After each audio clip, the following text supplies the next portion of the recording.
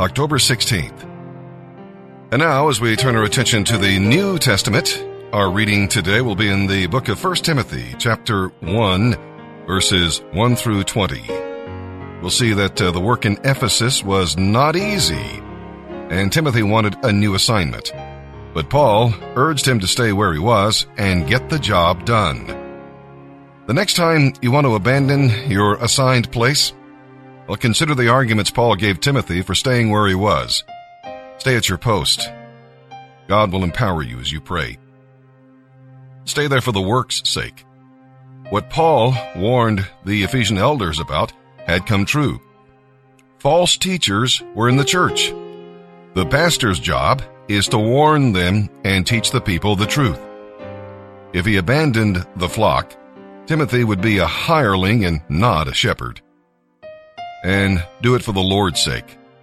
Jesus died to save sinners, and he lives to equip and enable his servants to do the work of the ministry.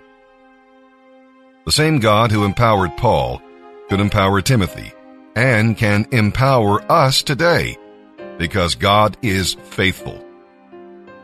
And do it for our own sake.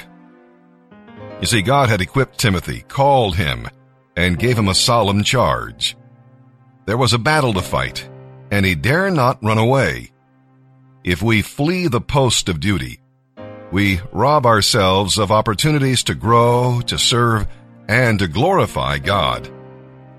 When the winds of adversity blow, set your sails in the right direction and let Christ handle the rudder. Otherwise, you may be shipwrecked. And with that, let's begin our reading today in the New Testament. October 16th, 1 Timothy chapter 1, verses 1 through 20. This letter is from Paul, an apostle of Christ Jesus, appointed by the command of God our Savior and by Christ Jesus our hope. It is written to Timothy, my true child in the faith. May God our Father and Christ Jesus our Lord give you grace, mercy, and peace. When I left for Macedonia, I urged you to stay there in Ephesus and stop those who are teaching wrong doctrine. Don't let people waste time in endless speculation over myths and spiritual pedigrees, for these things only cause arguments. They don't help people live a life of faith in God. The purpose of my instruction is that all the Christians there would be filled with love that comes from a pure heart, a clear conscience, and sincere faith. But some teachers have missed this whole point. They have turned away from these things and spend their time arguing and talking foolishness. They want to be known as teachers of the law of Moses, but they don't know what they are talking about, even though they seem so confident. We know these laws are good when they are used as God intended, but they were not made for people who do what is right. They are for people who are disobedient and rebellious, who are ungodly and sinful, who consider nothing sacred and defile what is holy, who murder their father or mother or other people. These laws are for people who are sexually immoral, for homosexuals and slave traders, for liars and oath breakers, and for those who do anything else that contradicts the right teaching that comes from the glorious good news entrusted to me by our blessed God. How thankful I am to Christ Jesus our Lord for considering me trustworthy and appointing me to serve him, even though I used to scoff at the name of Christ. I hunted down his people, harming them in every way I could. But God had mercy on me because I did it in ignorance and unbelief. Oh, how kind and gracious the Lord was. He filled me completely with faith and the love of Christ Jesus. This is a true saying, and everyone should believe it. Christ Jesus came into the world to save sinners, and I was the worst of them all. But that is why God had mercy on me, so that Christ Jesus could use me as a prime example of his great patience with even the worst sinners. Then others will realize that they too can believe in him and receive eternal life. Glory and honor to God forever and ever. He is the eternal King, the unseen one who never dies. He alone is God. Amen. Timothy, my son, here are my instructions for you, based on the prophetic words spoken about you earlier. May they give you the confidence to fight well in the Lord's battles. Cling tightly to your faith in Christ, and always keep your conscience clear, for some people have deliberately violated their consciences. As a result, their faith has been shipwrecked. Hymenaeus and Alexander are two examples of this. I turned them over to Satan, so they would learn not to blaspheme God.